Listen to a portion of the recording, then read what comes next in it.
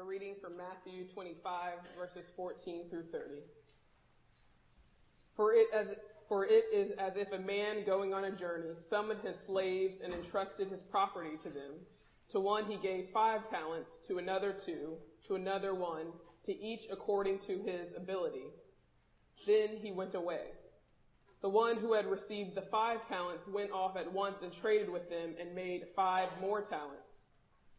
In the same way, the one who had the 2 talents made 2 more talents. But the one who had received the 1 talent went off and dug a hole in the ground and hid his master's money. After a long time, the master of those slaves came and settled accounts with them. Then the one who had received the 5 talents came forward bringing 5 more talents, saying, Master, you handed over to me 5 talents. See, I have made 5 more talents. His master said to him, Well done, good and trustworthy slave. You have been trustworthy in a few things. I will put you in charge of many things. Enter into the joy of your master. And the one with the 2 talents also came forward, saying, Master, you handed over to me 2 talents. See, I have made 2 more talents. His master said to him, Well done, good and trustworthy slave. You have been trustworthy in a few things. I will put you in charge of many things. Enter into the joy of your master. Then the one who had received the 1 talent also came forward, saying, Master, I knew that you were a harsh man, reaping where you did not sow, and gathering where you did not scatter seed. So I was afraid, and I went and hid your talent in the ground. Here you have what is yours. But his master replied, You wicked and lazy slave, you knew, did you, that I reap where I did not sow, and gather where I did not scatter? Then you ought to have invested my money with bankers, and on my return I would have received what was my own with interest. So take the talent from him, and give it to the one who with the 10 talents. For to all those who have more, more will be given, and they will have an abundance. But from those who have nothing, even what they have will be taken away. As for this worthless slave, throw him into the outer darkness, where there will be weeping and gnashing of teeth. This is the word of the Lord. Let us pray. Lord, I earnestly hope that through your Spirit we might hear in this scripture what you would have to say to us, these your people in this your particular time and place. And may the words of my mouth and the meditations of our hearts be pleasing and acceptable in your sight, O God, our rock and our Redeemer. Amen. For it is. Such begins Christ's parable of the talents, with a declaration from Jesus that seems to indicate that the words that will follow will be speaking to truth and to reality.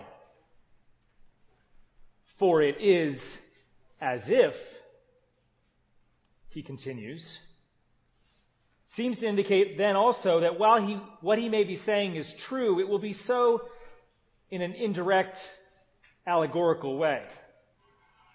Such is the nature of parables. In this sermon, we will probe 2 fundamental questions that appear to be at the center of this imaginatively truth-telling parable. And the first of these questions goes straight to the heart of faith. Who is God? And secondly, how do we live joyfully with this God and with all who share in God's life both now and in the age to come? Lightweight questions. We are aiming high in this sermon this morning. So let's begin with the first question. Who is God? This fundamental query defines, in many respects, our existence. Because if we are what we eat in a dietary sense, we become what we seek in a spiritual one. If we worship a God that we know primarily to be about judgment, then we are prone to be judgmental. If we see in God great compassion, we are more likely to look compassionately at ourselves and others. what we choose to look for often becomes what we find. So it behooves us from time to time to revisit and clarify what we think we are looking for and seeing in God, lest our looking for golden calves turns us into fool's gold. Who is our God? Because the parables are metaphorical, a more accessible way of asking this might be, who or what is God like? And this morning I will say and offer this: for it is as if our God is a God of free trade. Now this leads us to the sermon title today, which unexpectedly became quite a topic of conversation among our staff this week, when we could have been talking perhaps of other things. The case for free trade. Only in a neighborhood like this one could such a title capture anyone's attention. And truth be told, that's exactly what I hoped, and it's exactly what Larry jokingly feared might happen. That such a biased policy pronouncement on our front sign would incite a riotous crowd of labor union activists, God bless you if you are here, and corporate lobbyists, may that blessing also accrue unto you, to descend upon our sanctuary with their combative signs and riotous partisan slogans, shouting at one another on the either side of such a contentious issue. Fear not, friends, because this sermon, this reflection on free trade, will not instigate any shouts of, "We hate NAFTA because we have to," or "Who's down with TPP?" Because, yeah, you know me, to be a preacher who will not hesitate from using Trans-Pacific Partnerships or 90s song lyrics to make a sermon illustration. Be that as it may, let's explore what free trade might mean in the life of God and what it might not mean. And I'll leave it to you to decide the impact of that discussion on public policy. Number one, I would say that free trade is not the opposite of costly trade. When the master of this story gave talents to 3 of his servants, he handed them vast sums of money.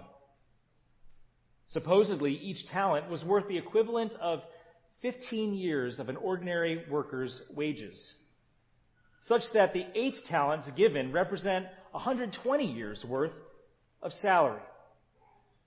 Now, we don't need to really worry about the precise value of this amount. We just need to know it is a staggering sum. Kind of like saying 100 billion kajillion dollars. Our word for talent that we use in our everyday speech today, referring to a skill or a proficiency, comes from this Greek word for talent in this text. And we know that when someone has a talent that matters to them, it does cost them. It costs them great amounts of their time, of their energy, and often their money. Trading in talents demands a deep investment, a cost that the master of this parable seems freely willing to bear, even though he knows all too well that he may incur a great loss. And so, if free is not the opposite of costly, it is the opposite of constrained. Free trade in the life of God is freedom for the other instead of freedom from the other. It's the willingness to extend the handshake, to open oneself and engage the other out of one's own autonomy in such a way that relinquishes control, that opens up possibilities that may not be predicted or sometimes desired. The master of this story could have taken his money with him on the journey, could have kept his funds and held them close to the vest. He could have done exactly what the third servant did in the story, which is to say, bury his talents, and therefore involve as few other partners in his investment as possible. But instead, he chose generously to extend his engagement, his life outwardly, rather than hiding inside. Too often, I think, we think of responsibility as being synonymous with being cautious, of playing it safe. This is what the third servant thought responsibility meant. This is why he buried the money in the ground, which was, in that culture, a legally established way to protect oneself from liability in the case of theft. But the way the story ends, with that third servant receiving not praise, but rebuke in harsh terms, indicates that in free trade, responsibility without risk may in fact be irresponsible. Free trade is not necessarily safe, but it should be fair. It should bring mutual benefit to both parties. If I came to any of you and said, "Here, I'll trade you my $5 for your 10, that would be a bad trade agreement, one to which you should lobby against loudly. And in this parable, the trading that occurs is not this one-time transaction or a zero-sum game where the master wins and the slave loses. On the contrary, it's a long-term relationship where both parties gain and are drawn together at a deeper level. Hearing this parable read again, even after I've been reading it a lot this week, makes me aware of how uncomfortable, and we have to take a little detour here, but name the discomfort that we feel when we hear scriptures refer to the institution of slavery to illustrate life with God. Every day this week, every day this month, it seems the news has brought us another report of the abuse of human power and authority. And then we are right to not want to see God or hear of God in images of slaves and masters.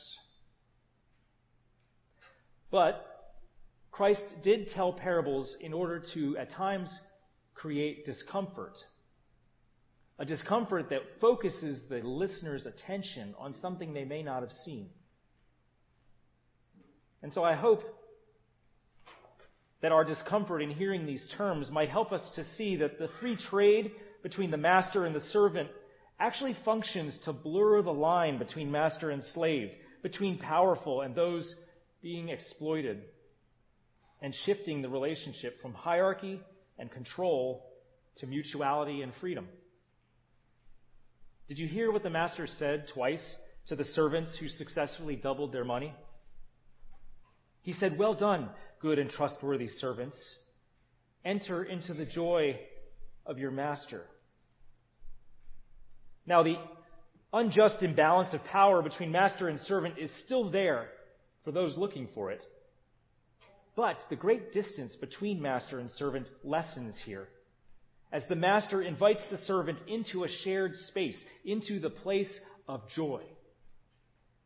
The master does not cast the servants away, but invites them in. Later in Scripture, we would hear the Apostle Paul write that there is no longer in Christ Jew or Greek, male or female, slave or free, because distinctions dissolve in the joy of Christ, of that place that comes into being because of free trade, trade that is costly, unconstrained, mutually beneficial. So if it is as though God were a free trader,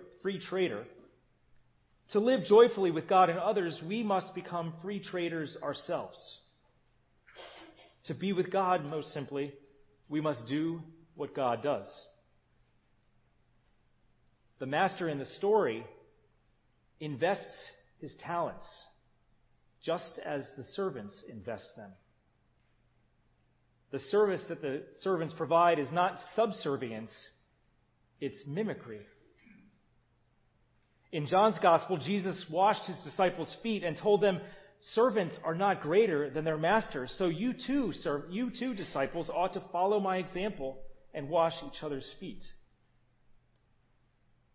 The example we have is the life we are to give and live. And this is why it's so important for us to be clear about what we say we are seeing or looking for when we look and see God.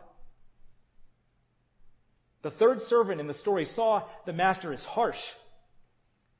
And note that it was indeed harshness that servant found.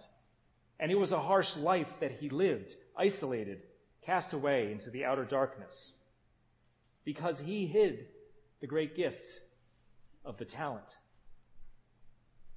The other servants perceived their master to be generous, and so they lived in generosity. Life was more generous to them. "I came that you would have life and have it abundantly," said Jesus. "So tell me," asks Mary Oliver, "what is it that you plan to do with your one wild and precious life? What will you and we make of all these talents?" That depends on what we are looking for and what we do and who we follow. Often when we preach, we use the lectionary. You'll hear that term from time to time, the lectionary. It's the schedule of readings for churches, not just Presbyterian, but others, to use as the basis of the Sunday sermon. And often, as it is the case this Sunday, the timing of what is paired with a certain Sunday seems to have a certain amount of divine inspiration. Because today, when we have this parable of the talents, a story of people taking their great gifts and risking them, and risking the kind of free trade that will multiply those gifts to the benefit of so many parties, on the same week that we have learned of the departure of our cherished colleague and cherished pastor, Casey, and weeks after we have heard of the pending retirements of our talent-rich pastoral care coordinator, Eileen Jinks, and business administrator, Nancy B. Though we mean it when we say we are happy for each of them, we do feel sadness. And that sadness is right. It is good. Because it honors how much we have meant to one another and how much we have valued and treasured the time that we have shared. With all of these departures here, you might ask, is it in the water? It is in the water. We are claimed, not blamed, in the font where the living waters of God show us the one who freely traded for us a precious and costly gift. The gift of life that risks death. The gift of engagement over withdrawal. The gift of compassion over judgment and generosity over harshness. This gift is not constrained. It does not draw us inward, but sends us out, always with an eye to risking the responsibility of investing fully in this one wild and precious life that we each have been given to live according to our own circumstances. For some of us, investing that gift may mean something drastic, like moving or taking a new job. I hesitate to share that it was a sermon on this text 19 years ago or so that caused me to leave my corporate lobbying job where I advocated for free trade to go to seminary and become an advocate for something else. But I hope you do not hear this, each of you, as some call to leave where you are, do something bold and drastic because you have to be all in and carpe diem and all those things. Maybe. But I really think that investing in our talents and being free traders of them occurs in a simple way every day. An everyday effort to mimic the Master who shared joy by opening himself to give what he had to give. Maybe that's answering the phone when somebody calls instead of letting it go to voicemail. Maybe that's taking a walk outside when you'd otherwise rather stay in. Consider, though, becoming a free trader. To risk responsibility despite the opportunity for cost. We who have been entrusted with this great gift in Casey and in others must be willing, as Larry said, to give that gift to others, to entrust it to the congregation that she will soon serve, where we know, just as she did here, she will there turn ones into twos, twos into fours, fives into tens. For when we take what we have been given and trade freely with it, as God has and will do with and through each of us, we honor the one who invites us to enter into his house of joy. Not separate as a servant, but united as friend. And it is that home that we will forever share with those who come and with those who go. For it is as if. Amen.